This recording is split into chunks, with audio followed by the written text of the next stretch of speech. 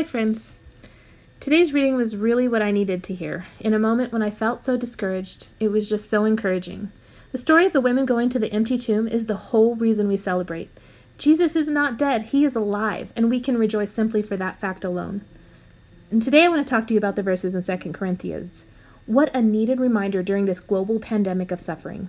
Praise be to God, our comfort in all our sufferings. What can I say more than these verses say, except to tell you a little bit about my experience of suffering? I know that there are plenty of people that suffer more than I do, so I'm not here for sympathy, but to give you why I now have a better picture of how when we suffer, it changes how we walk in fellowship with others who suffer. For about a year, I've had some type of inflammatory response to who knows what, and as I've experienced suffering and try to seek answers, I have felt the separation and isolation that chronic pain causes many. And my parents don't know exactly what to say, and my husband, ever the optimist, can really get on my nerves when he tries to tell me that everything is going to be all right. I want to believe him. Really, I do. But when I lay in bed in pain with no end in sight, I have a hard time keeping a hold of the promise of healing. Not to throw my husband under the bus, because he is truly a long-suffering, loving, and patient partner who holds on to hope when I can't do it myself.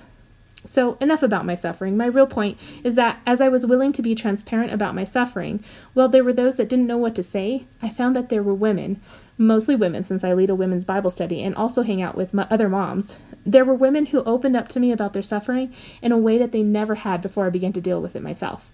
One woman who had always seemed so distant to me in the past and never answered my texts and phone calls or only did with the briefest answers, all of a sudden was opening up to me about all the physical, emotional, and spiritual suffering her disease had caused her, and how her relationship with her husband had deepened and her children had become so empathetic, and her faith had grown because she was learning to let go of control.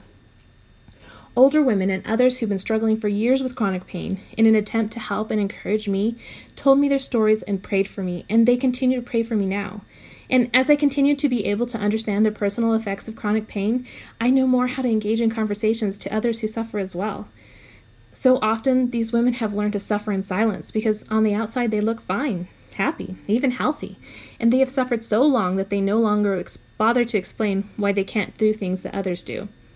Why going to a friend's house at the last minute is difficult because of the uncertainty of if they will be in pain, or because they know that if they don't get their household in order while they're feeling little better, it will cause an even bigger disruption. And how the constant guilt of not being able to parent their children the way they would like always nags at them. But you see, these women have learned that as God has comforted them in their trouble, they can comfort others. I am so blessed that these women have learned to lean on the promise of God and were willing to open up to me and encourage me and be the example that this suffering creates patient endurance. I am definitely not patient, and I am definitely not a great example of how to suffer well in Christ. But maybe, as I follow them as they follow Jesus, I will begin to understand the full meaning of verse 5, which says, "For just as we share abundantly in the sufferings of Christ, so also our comfort abounds through Christ." As the whole world suffers, and we feel as though it will never end, we who put our faith in Christ crucified can cling to the truth in Mark 16:6. You are looking for Jesus the Nazarene, who was crucified. He is risen. Because Christ is risen, and no matter what our present or future hold, Jesus has conquered the grave. He is not dead. He is risen. Praise be to the God and Father of our Lord Jesus Christ, the Father of compassion and the God of all comfort. Let's pray. Father, thank you that even our suffering has purpose. Grow our patient endurance as we seek to know you more. Amen.